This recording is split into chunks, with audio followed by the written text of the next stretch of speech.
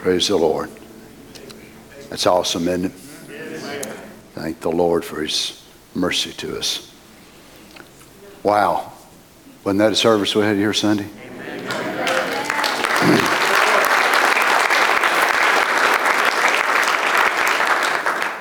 Wonder if we could have another one like that this Sunday. You won't be having a pastor or associate preachers or organ players or piano players. I just want to say how much I appreciate everybody, absolutely everybody that made it possible. You realize by looking at something like that, it's not one person. The preacher himself, I'd been dead, you know that. I think somebody counted, said it's 400 at least that came through, about 100 an hour. So there's no way I could have done it without the help of the brothers that come to help us, the deacons and the musicians, the singers. I just thought it was wonderful. I just want to say how much I appreciate everybody putting forth the effort. Not only that, but after 4 hours of praying for people, there was hundreds and hundreds of people that were still here, still just singing, rejoicing, worshiping in the Lord. And it's awesome. It's just wonderful. I'm so glad, so blessed to hear the testimonies that Brother Louis had already shared. I got already different ones as well, and I believe there's going to be plenty more. So we're not too surprised whenever the Lord visits us in such a supernatural way. That old devil's going to stick his head up, ain't he? But I'm warning him, we're good shots. Yeah, we're good shots. I'm reminded of an old boy that lived down not too far from where Harry and I was born and raised. And he lived across the Tennessee line there. And he was called to go to war, World War II. But he didn't really want to kill nobody. He just didn't want to be a part of it. And he just really, really struggled and struggled. And many of you know his name. And he had a real difficult time. Finally, he accepted the call and did what he felt like that he should do. And he was quite a shot.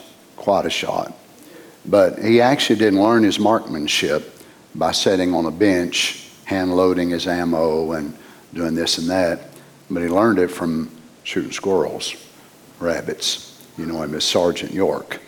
I passed by his place there not long ago where that they had bought him that property and donated it to him. It's a park of a thing there now, not too far from where we're from. But sometimes your experience as you're doing at home, you think, what's that do?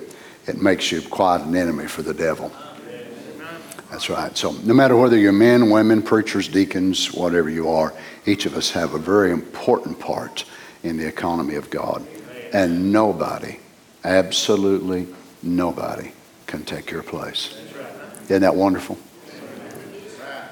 Luke chapter 11, verse 9. I want to speak to you tonight on we don't want no snakes. We don't want no snakes. Now I know that is a very deep theological subject. But y'all okay with that? I think you'll be okay with it. Luke chapter 11, verse 9. And I say unto you, ask, and it shall be given you. Seek, and you shall find. Knock, and it shall be opened unto you. For everyone that asketh receiveth, and he that seeketh findeth. And to him that knocketh, it shall be open. I want you to notice the way that Jesus said this. He that asketh, ongoing. Not ask one time, but ask. You just keep knocking. Just keep knocking. I'm on your hands, Jesus. He that seeketh, ongoing, findeth. And to him that knocketh. Not, well, I knocked 47 years ago. I mean, my goodness, ain't that enough? No. You got to keep knocking every day. The way we are now, we used to live day by day. Not anymore. We live second by second, just about it, don't we? So what do? We continue to knock. And this is his promise. It shall be opened. Now I want you to listen to this carefully in verse 11. if a son shall ask bread of any of you that is a father, will he give him a stone? If a son will ask bread of any of you who is a father, will he give him a stone? Or if he asks a fish, will he for a fish give him a serpent? Or if he shall ask an egg, will he offer him a scorpion?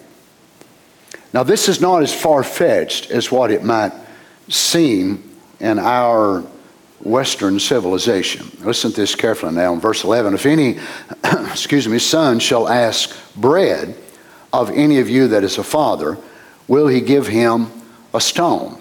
Now, their bread was totally different than our bread.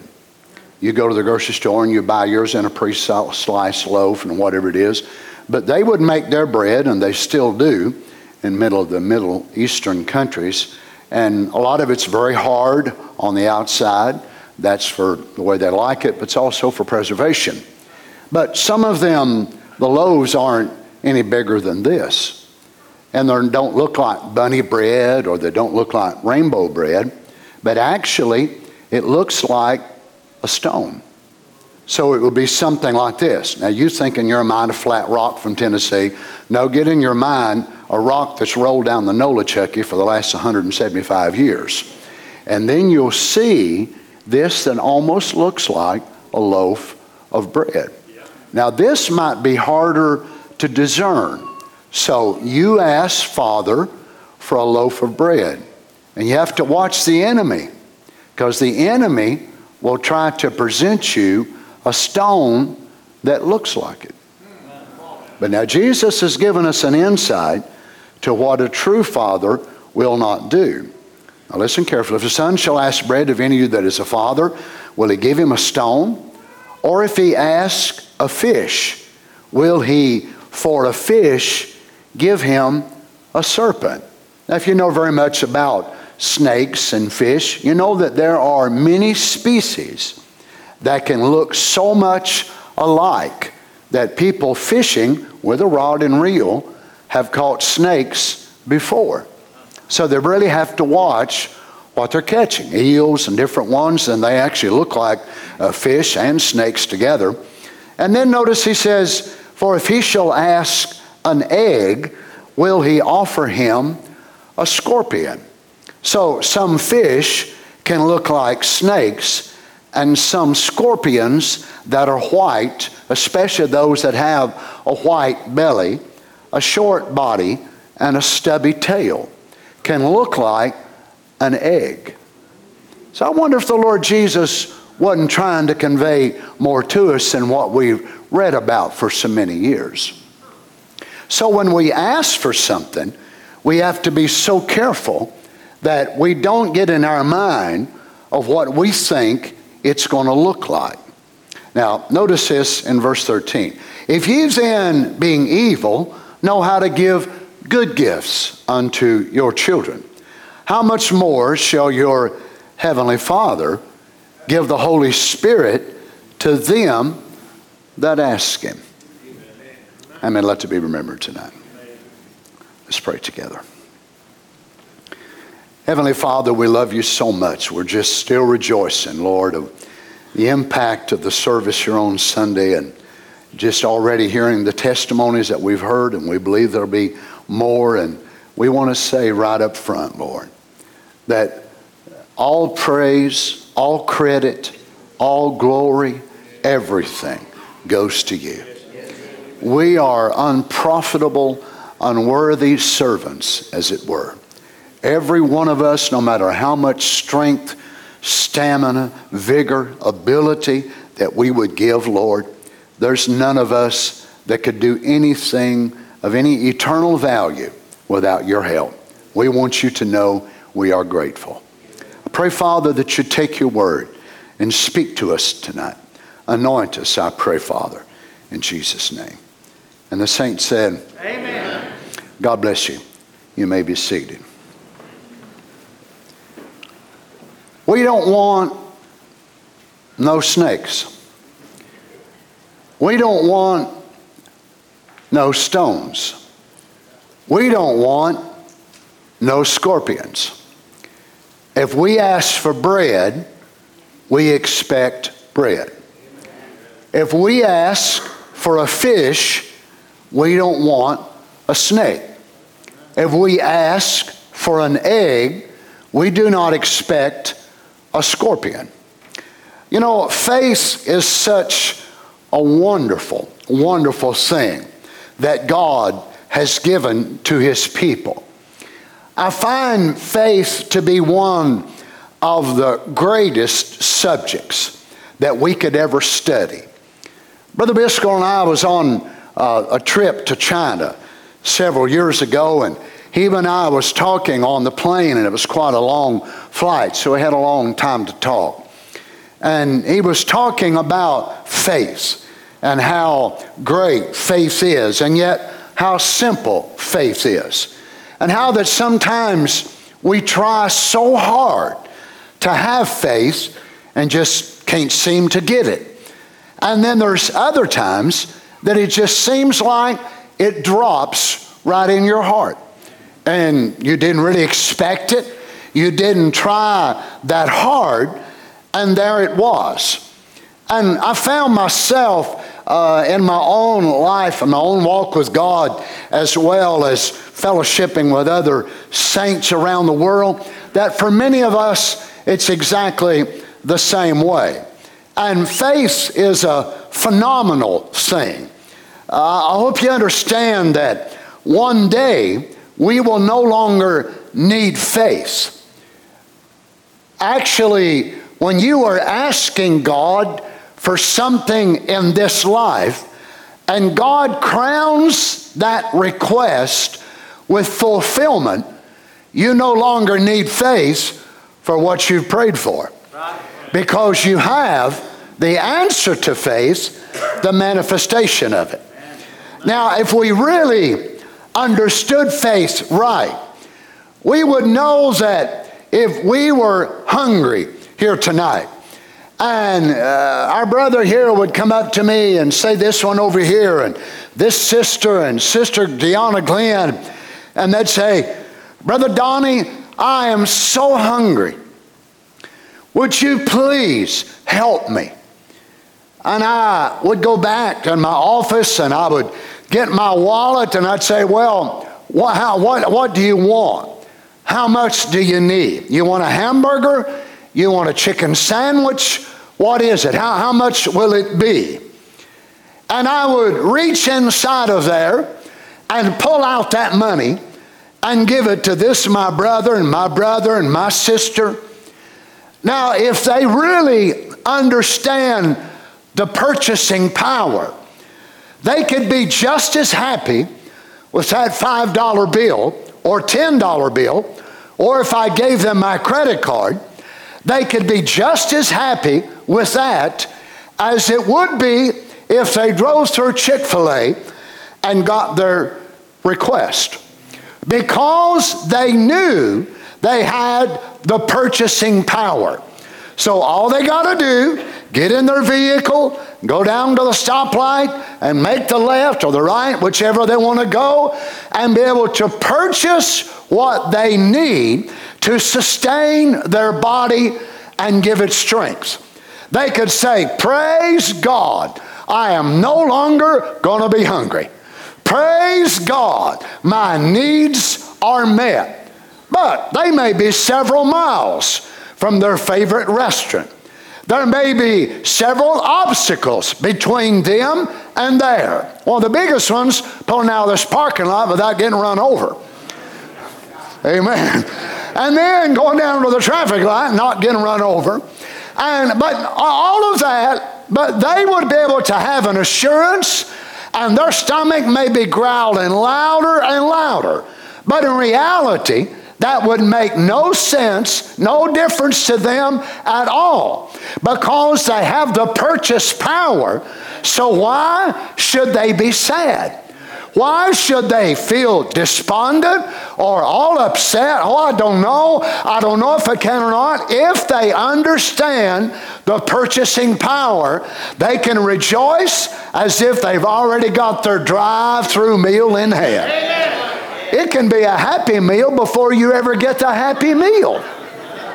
Now, if you can understand that, that's the way faith is in a promise of God.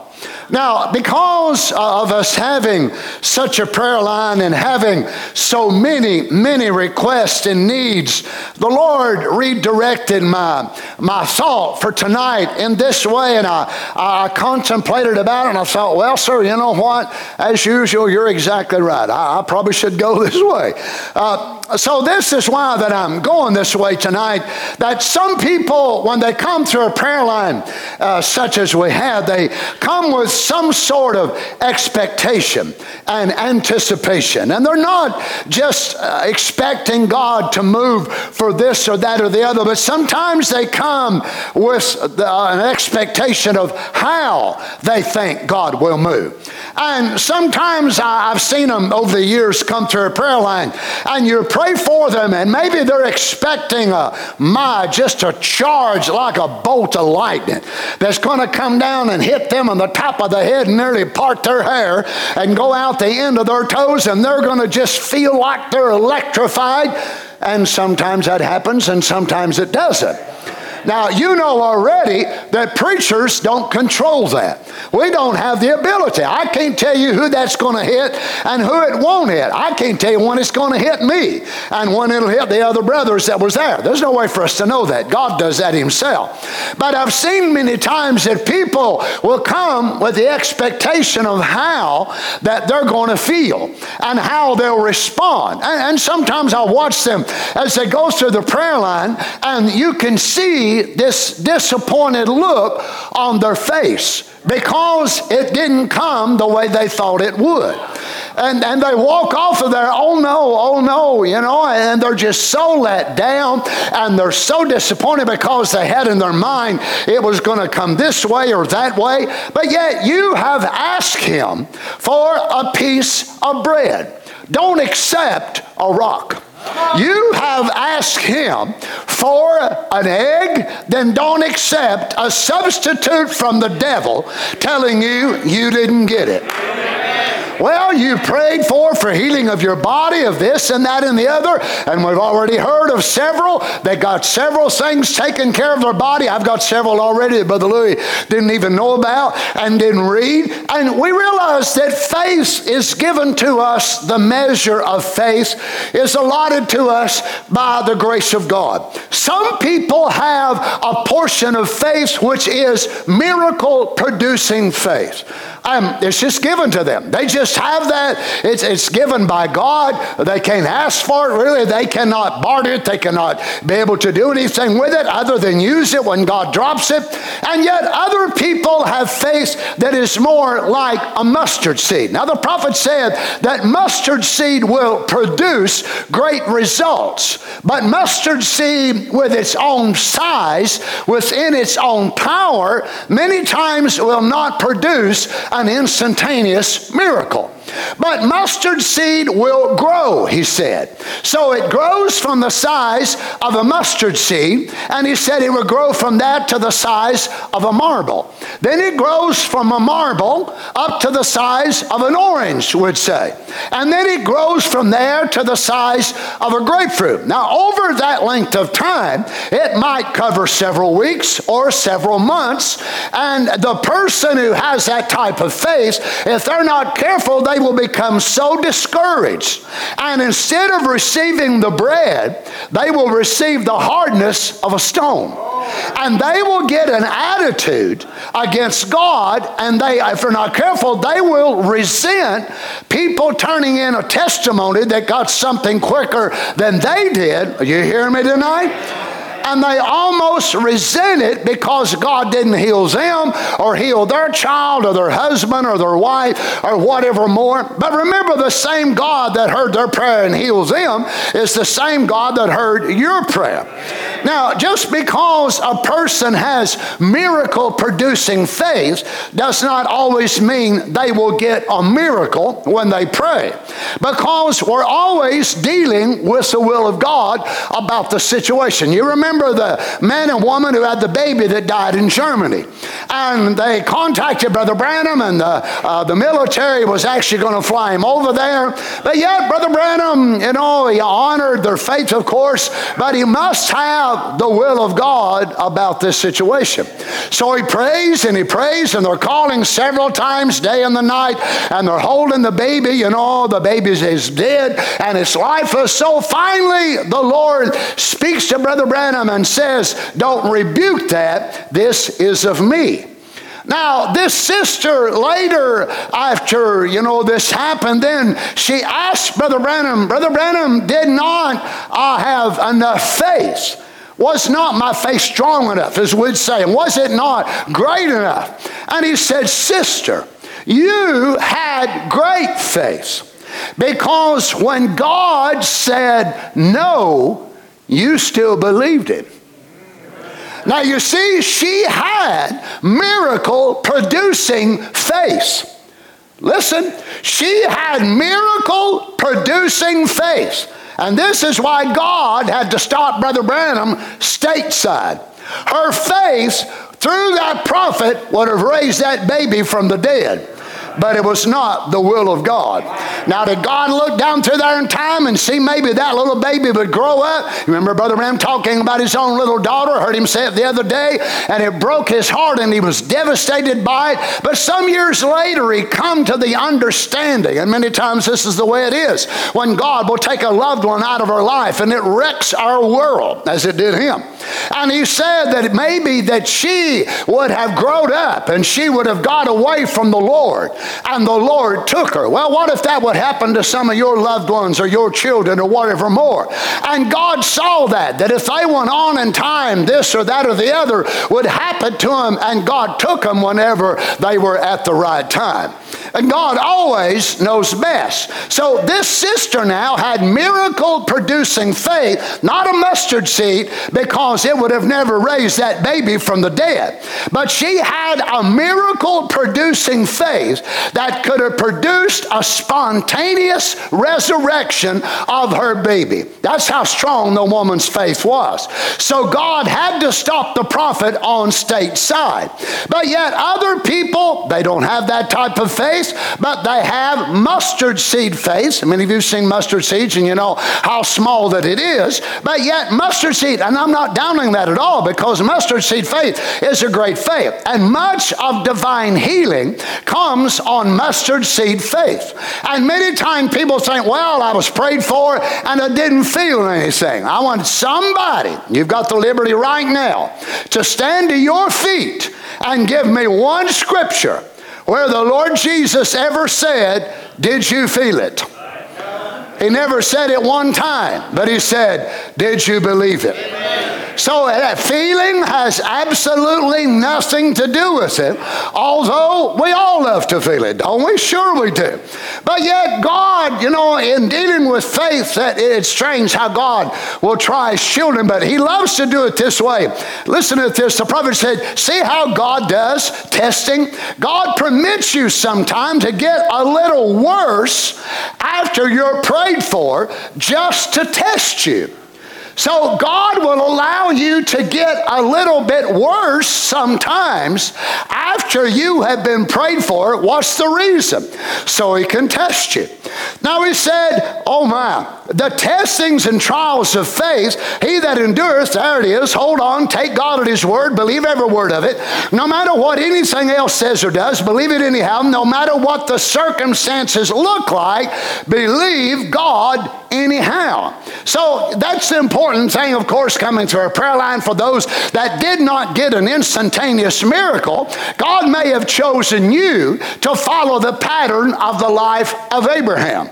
Now, Abraham had a great faith with God, but Abraham's faith was going to go out on a time-tested line of endurance and perseverance. Now, did Abraham have that great miraculous faith? Yep. It's very apparent that he did, because God did great miracles along the way. But But apparently God can only allow that miraculous faith to be released in intervals. No doubt there's people here tonight and people around the message, because this message has produced such faith that if God did not control that element of faith from being released to where the message of the hour has so built us up in our souls, every one of us would be gone by in the morning.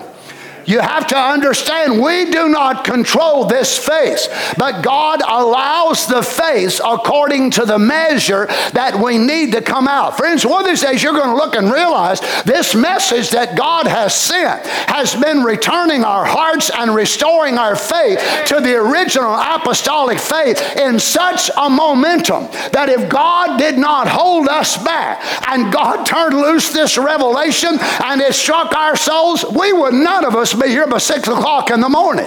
We would be gone. So God, can you imagine the heavens having to hold back the revelation? We're saying we're barely struggling and we're barely hanging on. You ain't hanging on. God's trying to hold you back because there's things still waiting prophetically before the bride can ever leave this world. Oh, one of these days you're going to realize it's not something that's going to come from out yonder. It's not even something that's going to come down from heaven. It's something that God will simply allow to release to its fullness what you already believe about Him and yourself tonight. Oh, praise the Lord. But God is the one that controls that. We do not control it ourselves. Now watch, he said, I've seen people come to the platform totally blind and come and after being prayed for and be healed and read the Bible and walk down there praising God and meet them in 6 months and be just as blind as they was in the first place. Now, isn't that amazing how that once God gives to you the measure of faith, and God may allow a certain measure of faith to you, and that measure of faith will be with you pretty much every day of your life. It will be the measure that is necessary, say, to live in Laodicea. And then God will increase that measure whenever you're in deep trials and you really need a miracle, because sometimes that everyday faith that we walk by, it just won't do it. And God will release a burst. How many has ever experienced that something, that it was something inside of you, you didn't know where it even come from? And you say, my Lord, where did that even come from? Well, God released and coupled up together a little bit more to join in with your faith, which was His. So He joined His faith with yours, and out of your innermost being comes something that was just made, whatever it was you was asking for, totally possible in your eyes. And you believed it was going to happen, and all of a sudden it hit you, and you expressed it by the Word of God, and you knew it, and then you come to yourself and said, what in the world did I just say? But somehow it was the same one who said, let there be light, took your lips and said, I'm going to be healed by His power. Now, we don't always need that every day of our life. And if we walked in that shadow of faith, in that coupling together of divine faith and God's faith together, then really there would be no overcoming faith. Don't you understand? It will not be His faith that when we walk before Him at that day, and He will not reward us and give us a crown of life for all the times that His faith intervened when our faith couldn't. That's not the overcoming part. If He pushes you through a pipe and pulls you out on the other side and said, blessed are they that overcome, and then rewards you for that, He's going to give you faith every day to get up, give you faith to do this because yours is so weak, and then He's going to reward you. Come in, the child, you've done this and that. No, it's going to be by that everyday allotment, that increment of faith that every one of us have. The Bible calls it the measure of faith, and sometimes that measure will not empower us to meet the challenge that we're dealing with. How many's ever been there? You know what I'm talking about tonight. And yet something you knew you needed more. You needed more. Sometimes you think it's more of the Holy Ghost. Sometimes some of you are thinking you need to be born again. You're thinking that you need more of the Holy Ghost. You know what that is? It's that rock. It's that rock, and the devil's trying to give you a rock instead of that bread. He's trying to confuse you on the promise of God. He's trying to give you a fish instead of, and hinder you from receiving rather a serpent instead of a fish that God wants you to have. But remember, you must keep believing and keep steady on the promise. Now, people would walk on the platform as blind as they could be, and then Brother Branham would run into them. Later, you can listen to it as he talks about it in 1951. He was in the Endicott Shoe Company place that had a Coliseum there in New York, and he said people was getting healed, and he had really long campaigns in those days, sometimes 2 and 3 weeks long, and people was coming up on the prayer line the first part of the meeting and coming back within 4, 5, 6 days, 10 days, 2 weeks, and the very same thing they had the week before, 2 weeks before, they had it back. And he said, the angel of the Lord met me this morning and told me to tell the people to confess their sins. What was it? So the power of the gift of God in the prophet's life was driving that evil spirit away from them. But once they got out from underneath that anointing, you see, you just don't want to be healed as long as you're around these preachers that's laying hands on you. You want to be able to have the kind of faith that when you're at home by yourself or you're on the job by yourself, that you can stand right there and say, I ordered bread, I want bread. I ordered fish, I want fish. I didn't order this scorpion, I sure didn't order this snake, and if you don't get out of here, I'm going to take this rock and pound it on your head. Well, praise the Lord. Now, you know, it's a peculiar thing, and I really hate it. It makes it really, really sad, because you saw as well as I did, some of the people that come through here, no doubt, they just heard us having a prayer line, and they come, and some of them will be healed. Sure, I believe they will with all my heart. But for many of them, if they're not taught these things, they will go back in and say, well, I felt better. I felt better, and then all of a sudden I got sick again. Now, watch how he says, dealing with a growth. Now, when this growth is dead, it shrinks, and the patient rejoices. Oh, how happy. In a few days, they find themselves worse off than they was in the first place. Oh, well, they say, I guess I lost my healing. And just as sure as faith taking it away, unbelief resurrects it again. So what does the doctor deal with whenever he's dealing with, say, a tumor or a growth? I mean, know what it is. It starts from a cell that the prophet called that was backslid. And then whenever cancer gets inside of a cell and it releases the mechanism, I'm sure you know about it the way cancer does. It has that mechanism that's different from most of the rest of the cells of our body.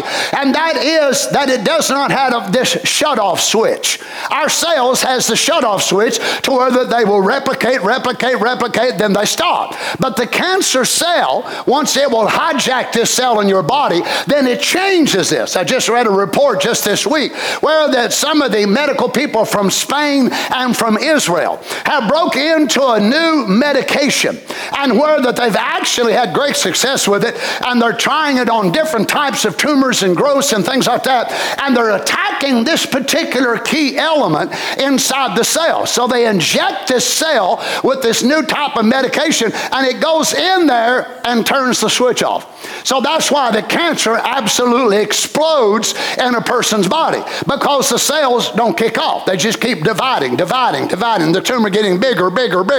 And yet it was not made to be that way. Now, what does faith do in the promise of the word? So if someone has that, then what do we deal with? We're not dealing with the cells.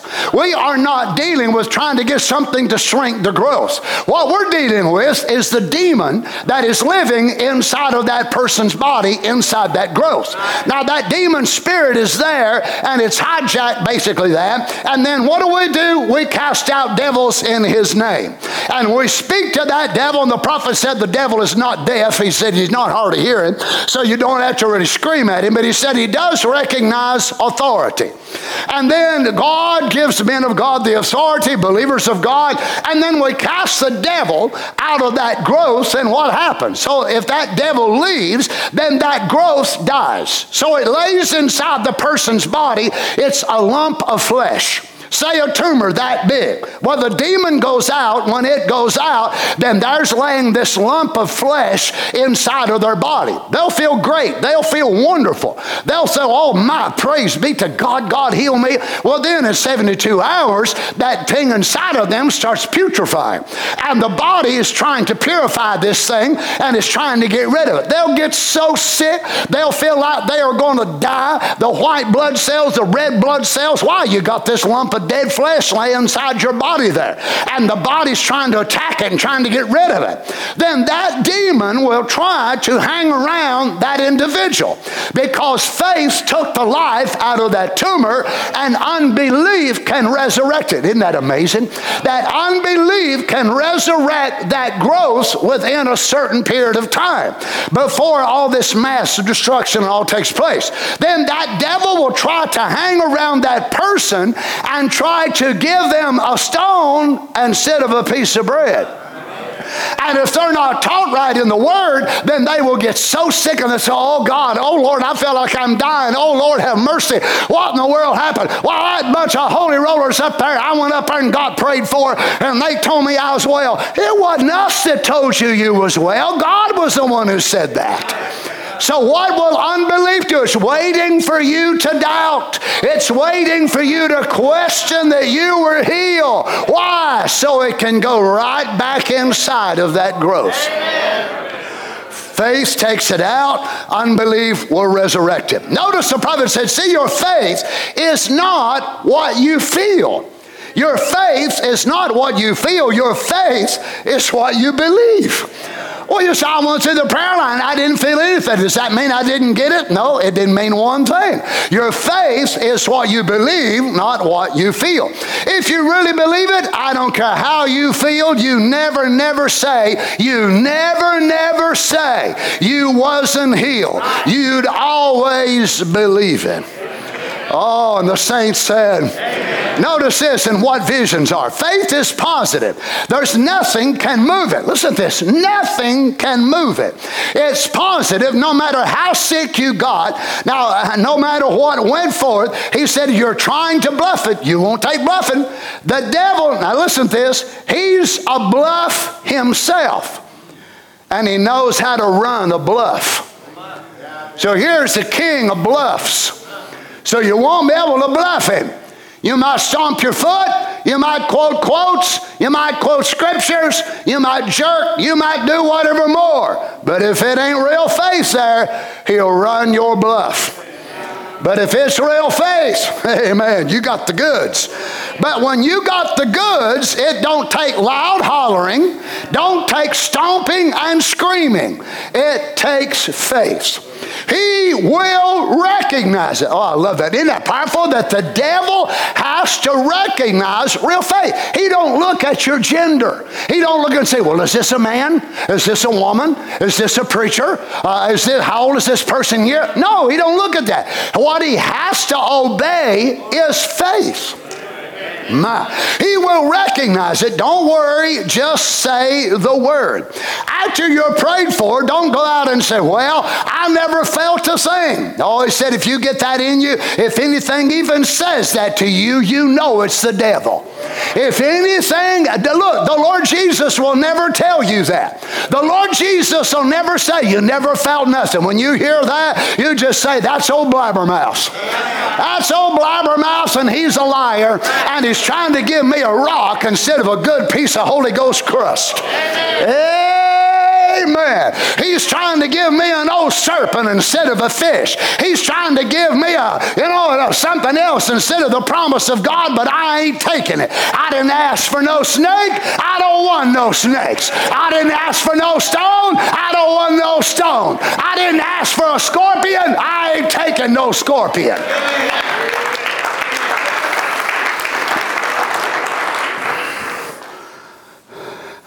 Now, I'll tell you what.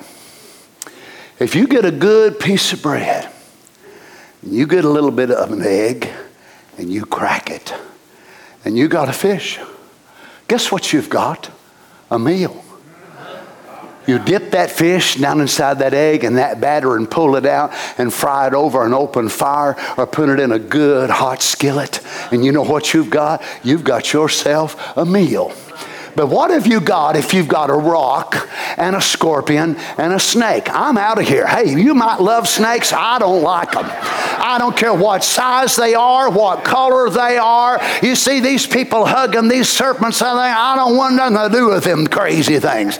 People that want to make a pet out of a snake, I'm sorry, I just do not understand it. You say they're not harmful. As far as I'm concerned, they all can cause heart attacks. And you'll see them in the most scary places sometimes, will you not?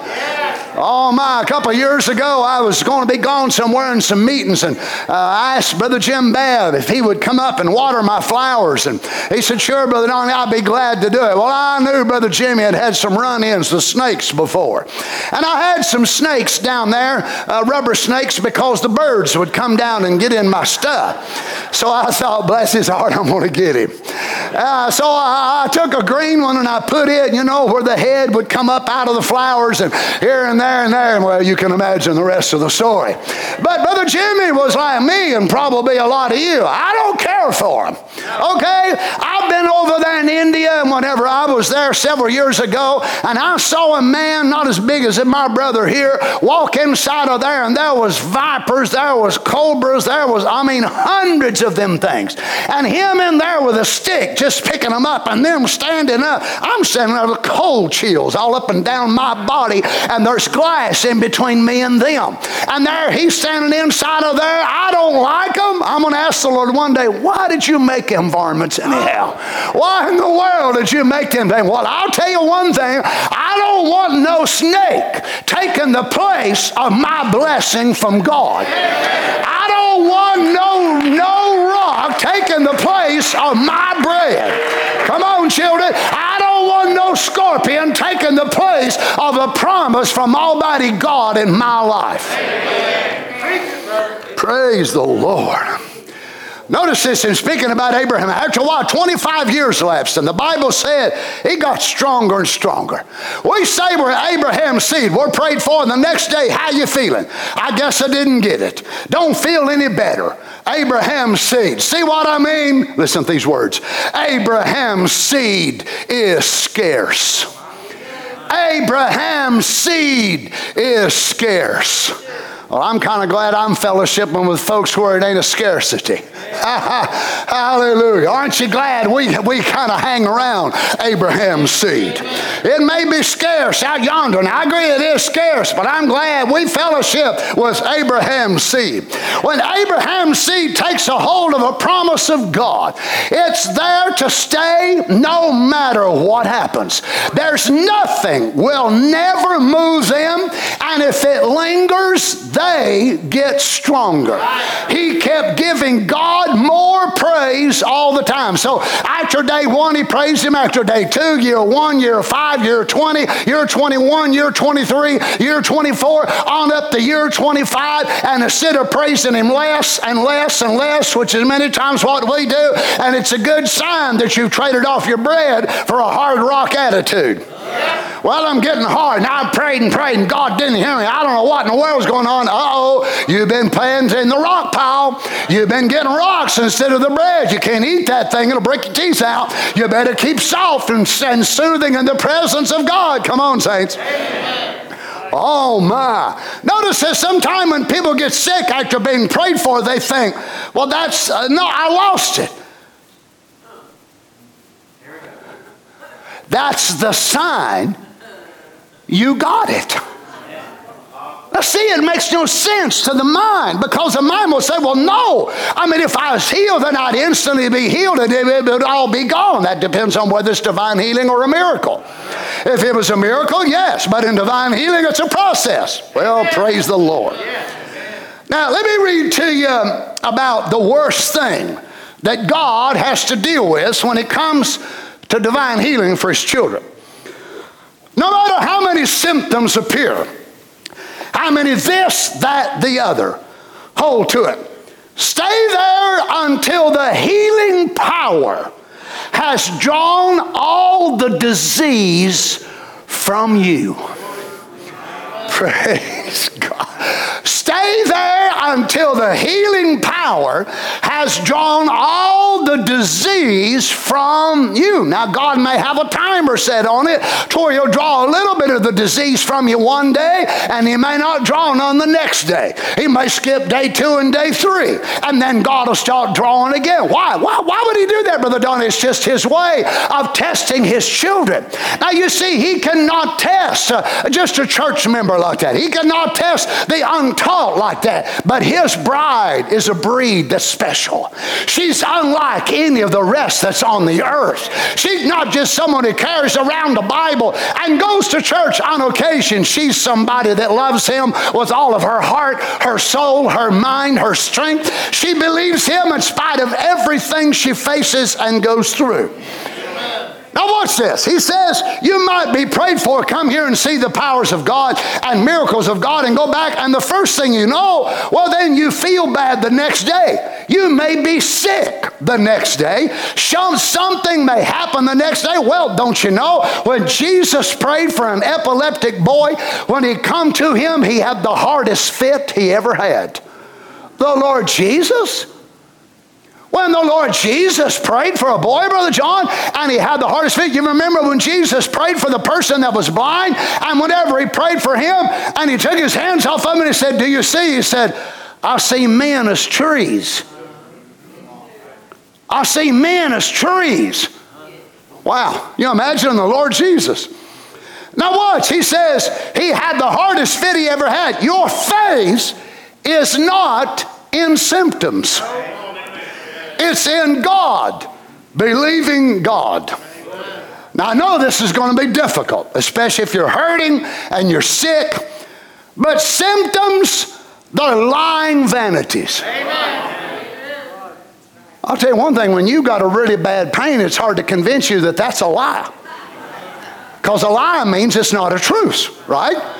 It means that it's absolutely not true. It is not based upon truth. It is a lie. But how many has had some real painful symptoms? The rest of you, y'all ain't had none? Symptoms, they're lying vanities. Don't receive them. Don't have nothing to do with them. If you look to them, you're looking away from God. Now, what is this, friends? This is the stone instead of the bread. This is the serpent instead of the fish. This is the scorpion instead of the egg. But how can you not look at something when it's hurting you so bad? How can you not acknowledge something when it's hurting you or it's disrupting your life? How can you not do it? By faith, you can. My. We look at the unseen, not at what we see. Now here's where I got my thought. What if someone came in the morning to your door, express agent, and throwed a whole basket full of rattlesnakes and had your name on them and said, here they are. They're yours. So this evening, I saw the FedEx truck back into my driveway. Now, I'd ordered some lights, so I was tracking them and ordered them from Amazon. And I knew that they was going to be coming. And I knew they were coming by FedEx. I had the tracking number and all that. So I watched him back up, raise up the door, and bring a package. But when I went to the door, I actually left to get that package, there was another package sitting there with it. And I looked on that package, but it did not have my name. It had Carol's name.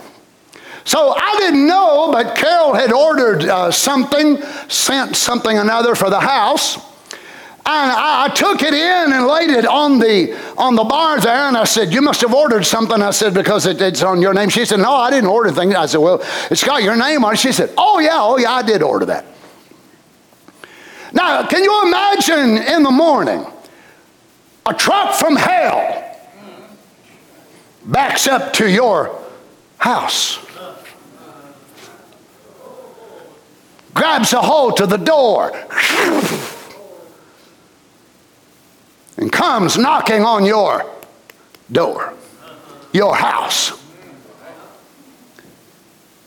And you either look through your little Camry, you know, you got these little ring things and all that sort of thing, or you can see him sitting there and he rings the doorbell and rings the doorbell.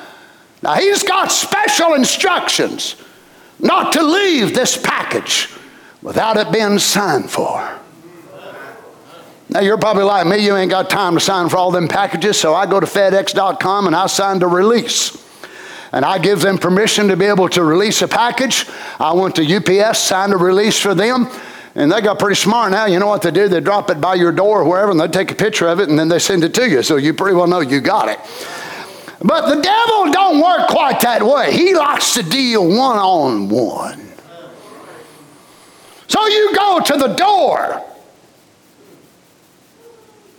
and he says, we've got this box for you. Is your name Donnie Reagan? Your address so-and-so? Yep, that's me. This is for you. So he hands over that package, and I take it. It's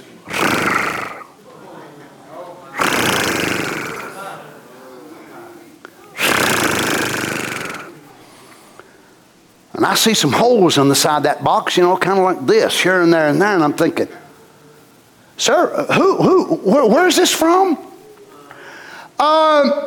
Oh yeah, right here it is. Shipped from Satan himself. And I'm thinking, what? I didn't order this. Well, it must be for you. You are Donnie Reagan, right? This is your address? Well, yeah, that is who I am. That is my address. Well, there's no mistake, sir. I come straight from the regions of the lost. And this package is definitely yours. Well, it looks like it's mine. It's got my name on it. It's got my address. It's got my zip code. Should I sign for it? Y'all tell me, what should I do? Really? Now you're telling me not to sign for mine. But do you sign for yours? Now you're not telling me to do something that you don't do. You're not that type of people, are you, that don't do what I do, just do what I say do. But now, according to the address label, it's for me. Notice, Brother Branham says, and it had your name on them, and say, here you are, they're yours. And you know they're there. Just like you know your symptoms is there. Now notice what a perfect balance. That he's not saying, oh, it's mind over matter. No, it's fine, it's not even there. Yes, it's there. It is there. If you receive them, they're yours. That's right. But Brother Donnie, what if they keep reoccurring? He's still trying to deliver the package, Brother Larry. Which means you have not received them as your own, or he would quit aggravating you and ringing the doorbell. But why is he doing that? Because the strong man of faith in the house says, don't go to that door. Amen. Don't you open that door, because if you do, it will weaken your faith. You stand right there on my promise. Hallelujah. Stand right there on my promise. I will give you my strength. Amen. If you receive them, they're yours, but you don't have to take them. You can say, I don't want them. Say your name's on them. Say, I don't want them. I won't have them. He can stand there and argue as much as he wants to, but until you take them and sign for them. Oh, you mean, Brother Donnie, even when they're in my body, it don't mean they're mine. No, they're trespassing. Do Don't you see what they're trying to do? They're trying to take up residence, but they cannot take up permanent residence if you will not sign for them. You treat them as a trespasser. Don't treat them as a guest. Don't treat them like they are at home, but you treat them what they are, lying vanities. They are an enemy. Amen. He can stand there and argue as much as he wants to, but until you take them and sign for them, listen, they belong to the express company until you sign for them. Don't sign for nothing the devil brings. You say, there it is, though I refuse to have it. That's right, take it back. Have nothing to do with it. If you won't testify that you've got it, when you testify, you still have your sickness. Can you imagine? Some people testify of healing, others testify of symptoms. And it's like they just keep going over and over and over their problem. Well, sure, you need to realize you've got a problem. You need to realize you've got issues, but you need to focus more on the answer. You need to focus on the deliverance. You need to focus on what God is going to do to eliminate that. You've got to let go of the problem. You've got to commit it into God's hands, but it's so hard for us to do. When you testify, you still have your sickness. The devil keeps it with you. But refuse to testify of it. Say, I won't have it. No, sir. Don't be discouraged. And do not believe symptoms. Symptoms, that's the devil's lie. Now, some of you ladies tomorrow, if you had an express agent, would come down to your house and say, how do? You Miss John Doe? Yes. Well, I have something for you. And you looked at it and it'd be a great big box full of rattlesnakes. Well, that was a present. Well, there's your name tacked on them. They're yours, are they? In one sense, they're yours. In another sense, they're not. In one sense, they're yours. But in the sixth sense, they're not. Glory to God. Amen. Now you say, I don't want them. Well, they're yours. Your name's on them. Well, that one way it's yours. But still it isn't yours till you sign for it. And if you don't sign for it, he'll have to take it back. Amen. You did not sign like for FedEx and UPS. You can leave at my door without a signature. God set it up. Hallelujah. God set it up where the devil can't leave a package at your house without you signing for it. Glory to God. What if I have to sign for it? Why in the world would I sign for a box of rattlesnakes? Why in the world would you sign for a box of copperheads? Amen.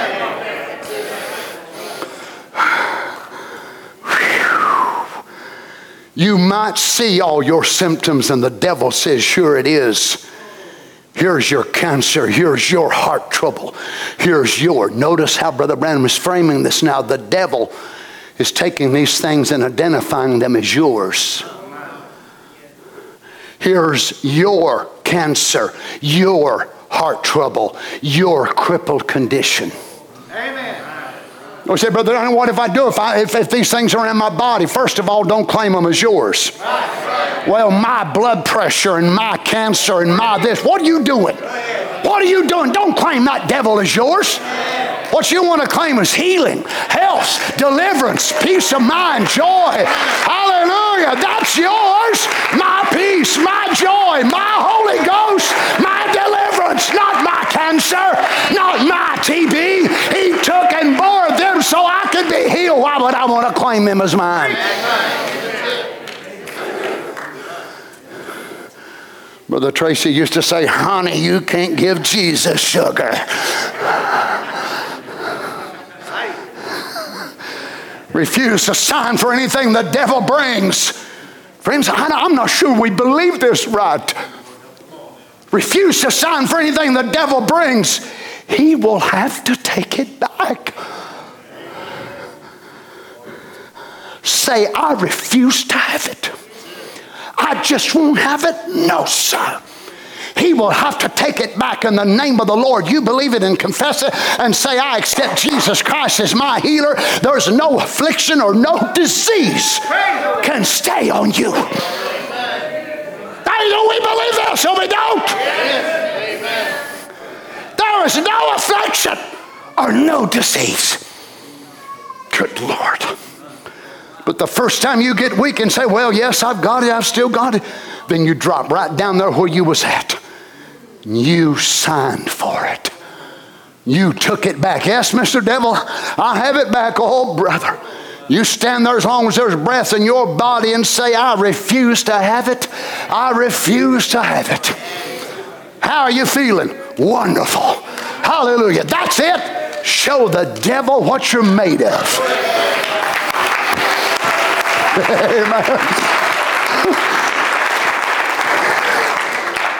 Well, don't sign for nothing the devil brought. No, sir. Just refuse. Say, no, sir, I just haven't got it, devil. You take it all back, that's all. I won't have it. Refuse to have your sickness, your arthritis. Whatever it is, I just haven't got it. By his stripes, I'm healed. Stand right on your ground. Confess it. Believe it. Stay there. God will bring it to pass. Everybody is always looking at their symptoms, and the pastor will pray for them. They'll go over and say, well, I don't seem to be any better. Well, that's not healing. Symptoms is the worst thing. That's one of the greatest scarecrows the devil's got. Symptoms don't have nothing to do with it. It's because God said so. So I've been seeing a few folks around planting their gardens. They got tomatoes, their taters, their cabbage. And I've been seeing some of them already with some scarecrows out there.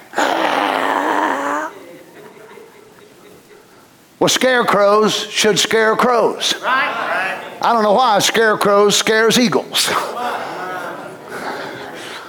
But we allow this scarecrow to scare us. Come on, church. Faith sees what God says. Faith don't see any symptoms at all.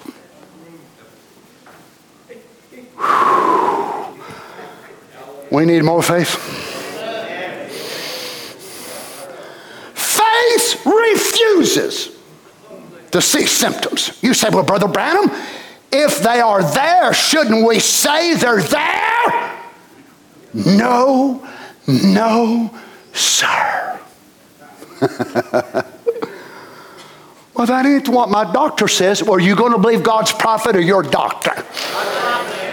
Some of you got more confidence in your doctor than you got in the Word of God.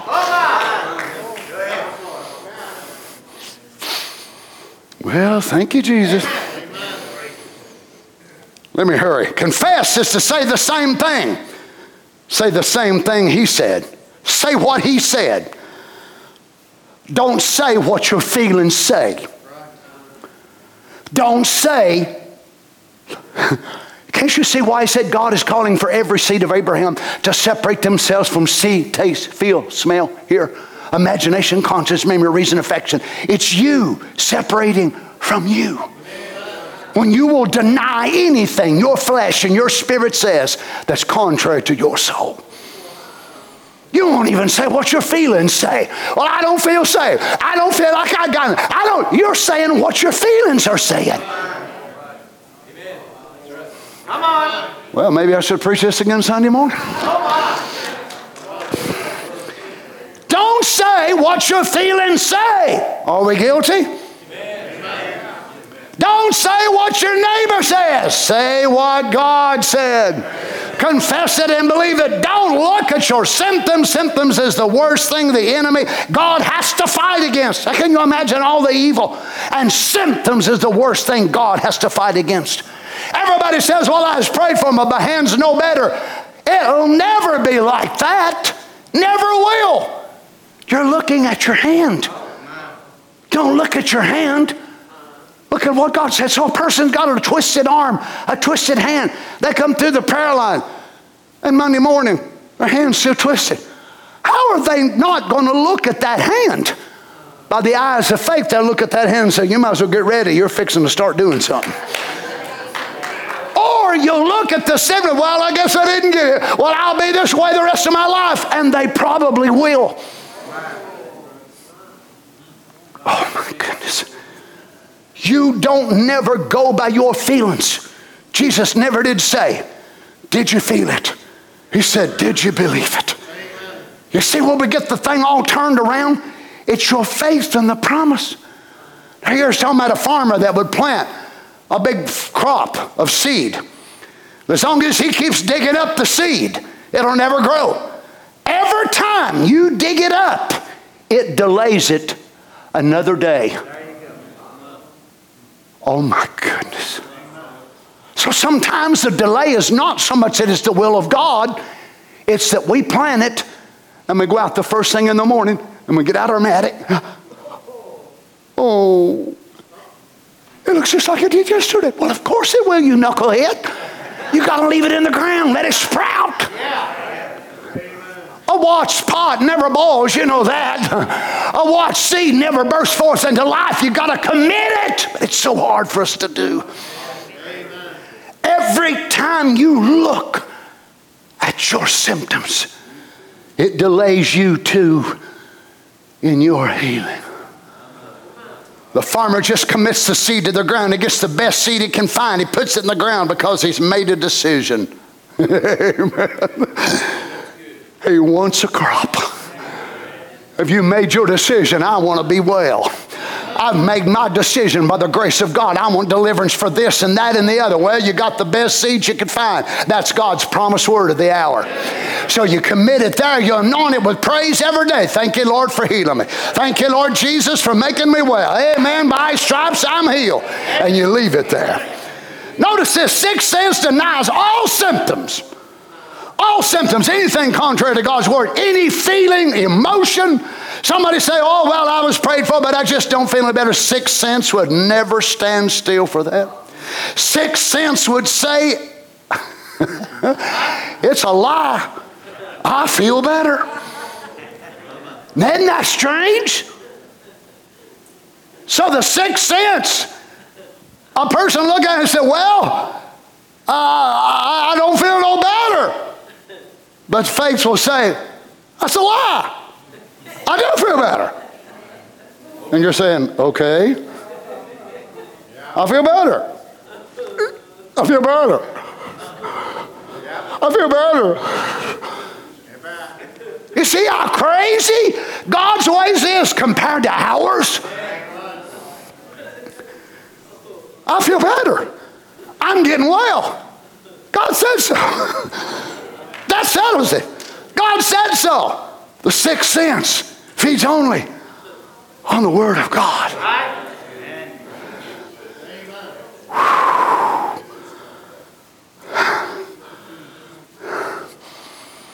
Every time that you look at your symptoms and testify about them, complain about them, God can never heal you. You commit it to God and believe His word and He'll bring it to pass. Whether it's sprouting, whether it's doing, you don't care. God promised it, and potentially you have your healing when you accept it. It's in seed form. Praise God. Let me encourage those hundreds and hundreds of you that come through this prayer line. Whether you felt nothing, that don't matter at all. And when you was prayed for, you accept your healing by faith. You got your healing in seed form. You obeyed the word of God. Men of God prayed for you. They prayed the prayer of faith. Claim your healing in seed form. Let me hurry. If the blessings placed on you hold still, sometimes it's days before it can get to you. Now, we prayed for hundreds and hundreds of people here Sunday, and hundreds more was praying on the internet. There was churches streaming. There was pastors streaming. There was people all over everywhere streaming and believing. So no doubt there's got to be a lot of deliveries. And it ain't going to be that hail truck. It's going to be Heaven Express.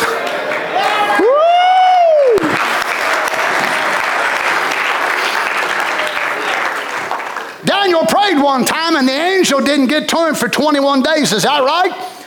I've seen the time when women and men would wait for weeks. And the first thing you know, all at once it happened. The angel passing through the neighborhood.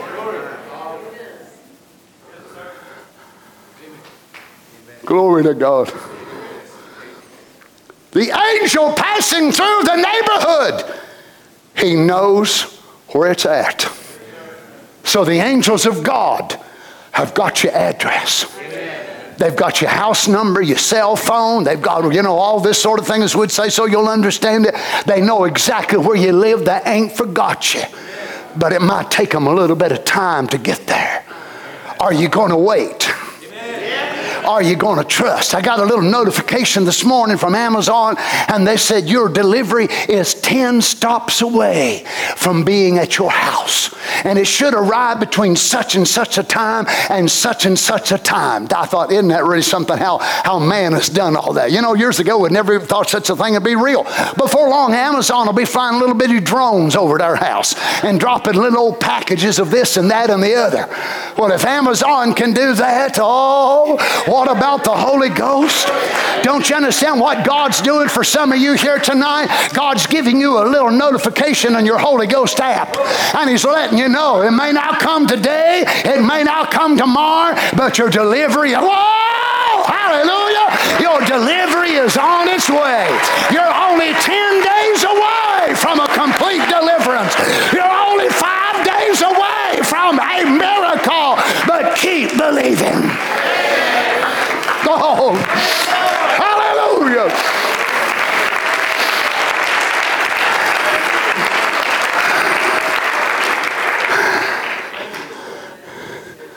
The angel passing through the neighborhood, and he knows where it's at. Whatsoever you bind on earth, I'll bind in heaven. Whatever you loose on earth, I'll loose in heaven. Let me close.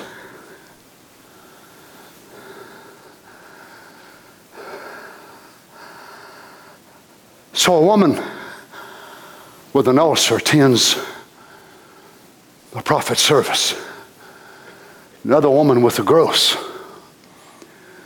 A few days after that, she was standing washing the dishes. The children had went to school, and her husband had went to work. She was washing the dishes at the window and said, just like a cool feeling passed over her. Somehow or another she went on, never noticed it, just maybe like a little shiver or something, She just went on washing dishes, and she said a few moments she got real hungry. So hungry she couldn't hardly stand it. Oats always made her sick, what oats do to an ulcer. She got a couple of spoonfuls of oats out of one of the children's plates and swallowed it, and she thought, I know I'll vomit it. Isn't that amazing? Even in her humanity, it's keep reoccurring. I know I'll vomit it. What was the difference? The angel visited her house. Maybe in a minute, for she always did. Come right back up. She went down and eat this, and she started. It never bothered, never burned. She went back and finished up the plate. First thing you know, she's standing around a few minutes. Nothing happened. Oh, God. Oh, God. Her believing was over then. She didn't have to believe then. It was already done.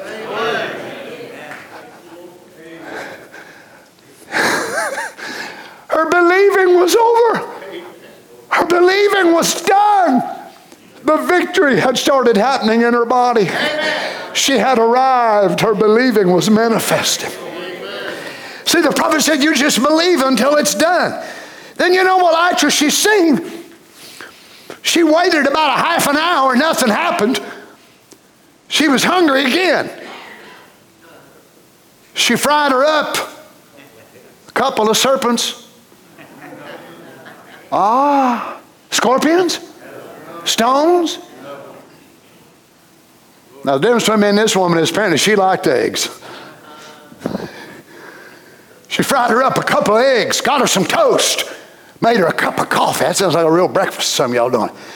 And she had a gastronomical jubilee. Oh, glory. Amen. That's what we're waiting for, Brother Larry. Some of y'all are waiting for a return daughter jubilee, a return son jubilee, a return healing jubilee, a return whatever it is that you're asking God for. Hallelujah! Then your faith will end because your faith brought it to its consummation.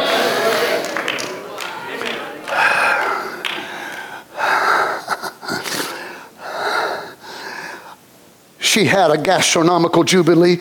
She just had her a good time. She waited up to about 10 o'clock and she was fine and dandy. Getting hungry again. Boy, I mean, she getting hungry again. She was so happy. And she said, I'm going to run down and tell her neighbor. She got almost to the house. She heard somebody screaming down there at the top of their voice. She ran to the door and jerked open the door. Here was this woman with a sheet in her hand, shaking the sheet up and down. Hallelujah. Said, what's the matter? The woman had the lump on her neck. She said, you know what? Said, this morning I got up and the lump's gone. I've searched all through the bed. I shook the sheets and everywhere. I can't find it anywhere. They come about 500 miles to testify of that. Oh, glory. What was it? The angel of the Lord passed through the neighborhood that morning. Oh, glory to God, glory to God. I'll tell you, friend, you have to keep believing. He may not make it to your neighborhood tomorrow, Brother Larry. He might not show up till next Monday. But what he wants to find is you still believing. Oh, glory to God, Brother Skip. If he don't come for a month down the road, but when he comes to your neighborhood, he's going to find a son of God, a daughter of God. I'm still believing. The symptoms are worse. My daughter is worse, but I'm still believing. And the angel of the Lord says, here, this is for you. Here is your bread. Here is your fish. Here is your egg.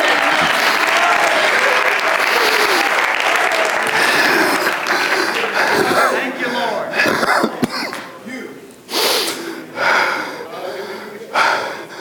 Sometimes God can't answer just at that moment. See? Daniel had to wait and he prayed for 21 days. But when God says anything, stay with his word. And you stay with it too.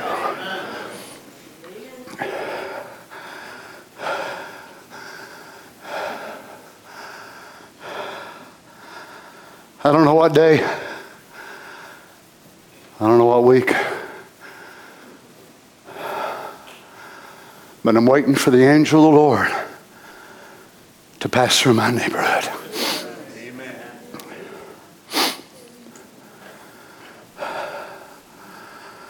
Where you turn off a Powder Branch, then onto Max Jet Road, then right into Ridgefield. Since you pass Alicia's house first on the right, you might want to stop there first. Then you might go ahead and jump across the road and stop at Sister Sam's house. Make a visit to her. Then go on up to Erica's house. Stop at the Lunsford's house on the right. Praise God. I don't care if I'm the last one on the stop. I'm only 5 stops away from being delivered.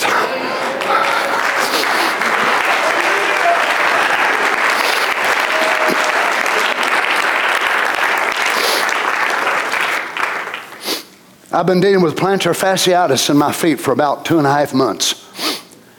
Days I can't even hardly walk. Can't even hardly stand up. Sunday mornings I've come out here to preach. I didn't think there was any way I was even going to be able to sit. But I'm waiting for the heavenly truck.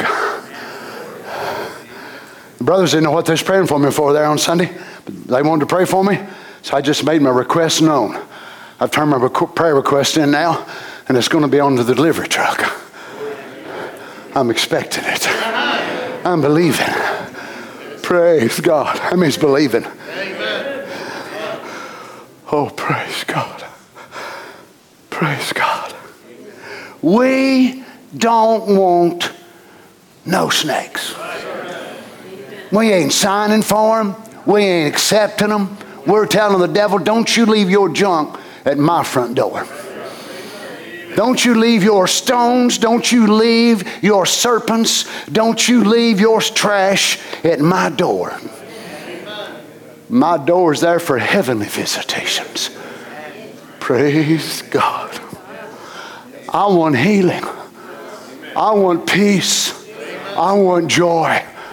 I want revelation. I want deliverance for my sheep. I want peace for my sheep. Amen. Hallelujah.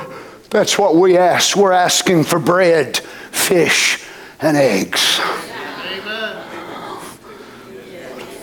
Well, apparently Jesus has spiritual bread, spiritual fish, and some spiritual eggs. He would never use that in the assembly if there wasn't a reason for it. Well, I accept none of the rest of it then, are you? No. I'm a child of God. I've got a right to everything that heaven offers with my name on it. Praise God. Let's pray together. Hallelujah. Lord, I know this has been a very simple thought, but looking at it, I realized it was a perfect way to follow up the service on Sunday. Not only for ours here, but maybe for others that were battling because it didn't come this way or that way. But help them, Lord, to still expect their package to be delivered. Praise the Lord. We know sometimes, Lord, when we order things that we may get a notification, this item was shipped, but this one didn't come. You'll get it 2 or 3 days apart. And that's sometimes the way you choose to do. You'll drop a little miracle here and it'll just encourage us along the way. The prophet called it handsfuls on purpose that was being dropped to little Ruth. He told them angels to drop a little bit of supernatural every now and then so the road wouldn't be so hard for her. Oh, we love you when you do that. Lord, we're claiming our rights. We're claiming our inheritance. Father, it's ours. Our plans are not like the plans of man that can be spoiled by this or that or the other. But our plans are so coordinated with your own. We want what you want. And therefore they cannot be stopped. Help us, Lord. You love him, saints, with all your heart. Many of you have heard out at Boone's Creek that they have great plans to build what they call the promenade on 70 acres of land. Prime spot. One of the reasons why they redid the Boone's Creek exit. But just last week, the owner of this property said these great plans had to come to a halt. Now, they done had several signature stores that was signed in, different ones that was coming and making plans to come into Johnson City. You poor sisters are going to be so sad after this announcement tonight. But the man said there was one individual, their property was between them and the highway, and they couldn't get a right-of-way to be able to carry out their multi-million-dollar plans. So the whole thing is put on hold. Well, let me tell you tonight, there ain't nobody between Jesus' plans and your life. The devil, no demons, no symptoms, nothing else. You have got a clear right-of-way to anything that he purchased. and he'd give you a whole book full of checks with his name at the bottom of it. That bluff, that liar will try to stand between you and him. I'm going to stop you. I'm going to stop you. Say, out of my way, devil. I've got a direct route to the pass. There ain't nothing going to stop me. My promenade is being built. Amen. I don't have to cancel my reservation for heaven. I don't have to cancel my reservation for health. I don't have to cancel my reservation for peace. I've got a direct route. And as I told to you last Wednesday night, if the devil tells you you're going to die, instead of planning a funeral, plan yourself a vacation. Amen. Just throw it right back in the devil's face and say, you are a liar, sir. Take all your rattlesnakes, all your rocks, all your scorpions and everything else right back to hell. I'm a born again, Holy Ghost filled child of God, and you ain't stopping me. Praise the Lord. Sing something. Oh, don't you love him? Praise God. Amen. How many feels like there's victory in the camp tonight? Not by feeling, but by faith. Praise God. Thank you, Lord. Thank you, Lord. I need Brother Darrell here to sing this song, but since he ain't here, y'all help me sing this. Whose report will you believe? Amen. We shall believe the report of the Lord. Whose report will you believe? We shall believe the report of the Lord. His report says I am healed. His report says I am sealed. His report says I am free. His report says victory. Whose report will you believe? We shall believe the report of the Lord. Oh, whose report will you believe? We shall believe the report of the Lord. Whose report will you believe? We shall believe the report of the Lord. His report says I am healed. His report says I am sealed. His report says I am free. His report says victory. Whose report will you believe? I shall believe the report of the Lord. Oh, whose report are you gonna believe? I shall believe the report of the Lord. Well, whose report will you believe? We shall believe the report of the Lord. His report says I am healed. His report says I am sealed. His report says I am free. His report says victory. Whose report will you believe? We shall believe the report of the Lord. Whose report will you believe? We shall believe the report of the Lord. His report says I am healed. His report says I am sealed.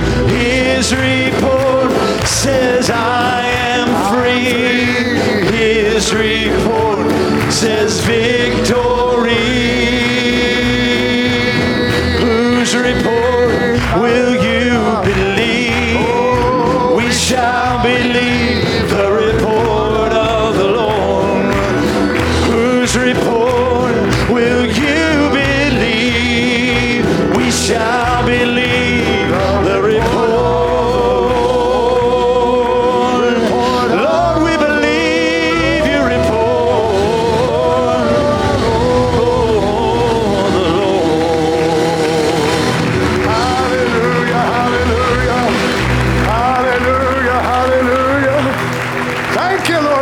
Jesus. Oh, we believe you tonight, Father. Thank you, Lord God. We worship you, Lord. How great you are, Father. Bless your name, Lord Jesus. Brother John, will you come and dismiss this bed in prayer? Hallelujah. You love him with all your heart. Ain't it been good to be in the house of the Lord? Thank you, Lord. I was sitting back there thinking about Jonah 2:8. He says, they that observe lying vanities forsake their own mercy. They forsake their own mercy. Amen. But we ain't taking those serpents. We ain't taking that bread. Amen. We're not forsaking our mercy. We're embracing our mercy. Amen. Amen. Let's pray. Oh Lord Jesus, how great thou art, Lord. Oh Lord Jesus. Oh Father, what an encouragement it is, Lord. I saw that too on some of the people's faces coming through. They didn't feel like they got that supercharge, Lord. Oh, but Father God, it doesn't mean that you forgot about them. It just means that you're planning a trip through their neighborhood, Lord. Oh, Father God, how we're still expecting, Lord Jesus. How we're still believing, Lord Jesus. Oh, Father God, how great you are. You never fail, Lord Jesus. Oh, Father, your prophet said that Jonah had the worst symptoms that anybody could have. Oh, but Jonah refused to look at the symptoms. He turned his head right back to where the city was, just what he was told to do, and keep pressing on. Oh God, how we thank you for it, Lord Jesus. Oh, we turn again to your holy city. We turn again, Lord Jesus, and look to your promise, Lord Jesus.